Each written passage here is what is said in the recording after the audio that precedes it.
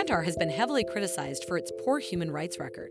Around 2 million migrant workers live there, most of whom come from less wealthy countries such as India, Bangladesh, or Nepal. They make up about 95% of the working population, and their labor and living conditions are often catastrophic. Many are paid poorly, have to work longer and harder than they initially agreed to, and are poorly housed. In some cases, their passports are confiscated and they cannot leave the country. Over 6,500 migrant workers had died since Qatar won the bid to host the World Cup. These grim facts are, however, unlikely to deter football fans from traveling to the Emirate for the event. As with any other trip, once the decision to go has been made, practical questions arise. Since Qatar is an Islamic country that is ruled as an absolute monarchy, there are a few additional rules to consider. Those over the age of 6 who wish to enter the country must present a PCR test that is no more than 48 hours old or a rapid antigen test taken no more than 24 hours prior. Self-administered tests will not be accepted. Proof of vaccination is not required, but at least 3 days prior to entry, one must complete a form, which can be uploaded online or presented when arriving in the country. Anyone entering must download the Qatari tracking app called Edaraz on their phone. The app is checked when entering museums, hotels, restaurants, shopping centers, and other similar venues. Face masks must only be worn while on public transportation or in healthcare facilities. Traveling by car is the best way to get around, whether taking a cab, hiring a driver, or renting a car. Be sure to check the car rental requirements. Tourists can only drive for the first 7 days after entering the country. Anyone wanting to rent a car for longer must have an international driver's license, which allows them to drive in Qatar for up to 3 months. In the event of an accident, you must immediately call the police and not move away from the car involved. The foreign government advises cautious driving and points out that road traffic is characterized by high speeds and often risky driving behavior, which results in many accidents. For those who prefer to avoid the stress of car rental, a metro with 3 lines connects some points of interest, like the airport and the city center. There are also buses, however, the regular bus lines should be avoided as they are unreliable. For many football fans, this is one of the most important questions.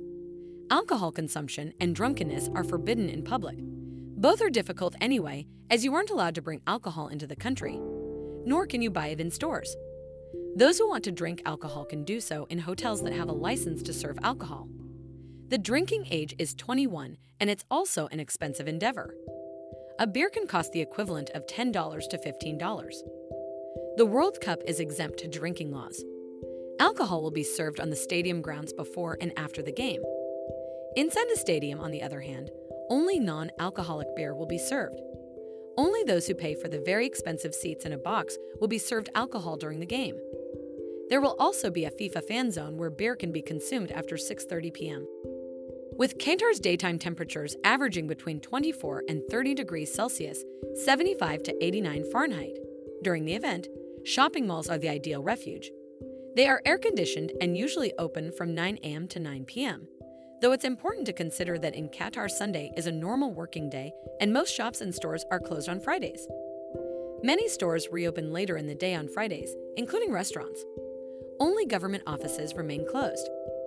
Some travel guides say conservative clothing is desirable. Presumably, there are many different ideas of what conservative clothing actually is. Basically, knees should be covered, so short skirts or shorts are not ideal. Shoulders should be covered, too, and tight or transparent clothing should be avoided in public.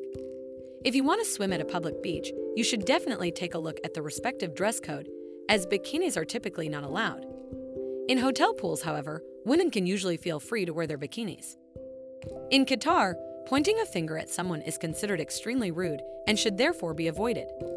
The same applies to waving at a person with your index finger. If you wave at a waiter, you most likely won't get the good service you were expecting, so avoid that too, as it's also considered rude. If everything goes well on vacation and you want to give a thumbs up, you might find that things go downhill quickly. In Qatar, a thumbs up is akin to giving someone the middle finger in Western countries. Let's start with the greeting. Women might experience a man turning down their offer for a handshake. This is not meant to be personal. Religious law forbids unmarried men and women from touching. This should not be judged as disrespectful, but simply as part of the culture. Public displays of affection, such as kissing and hugs in public, should be avoided.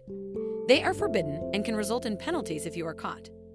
Sex outside of marriage is also forbidden and can result in a prison sentence of 7 years, meaning a one-night stand at the World Cup could end in a multi-year prison stay.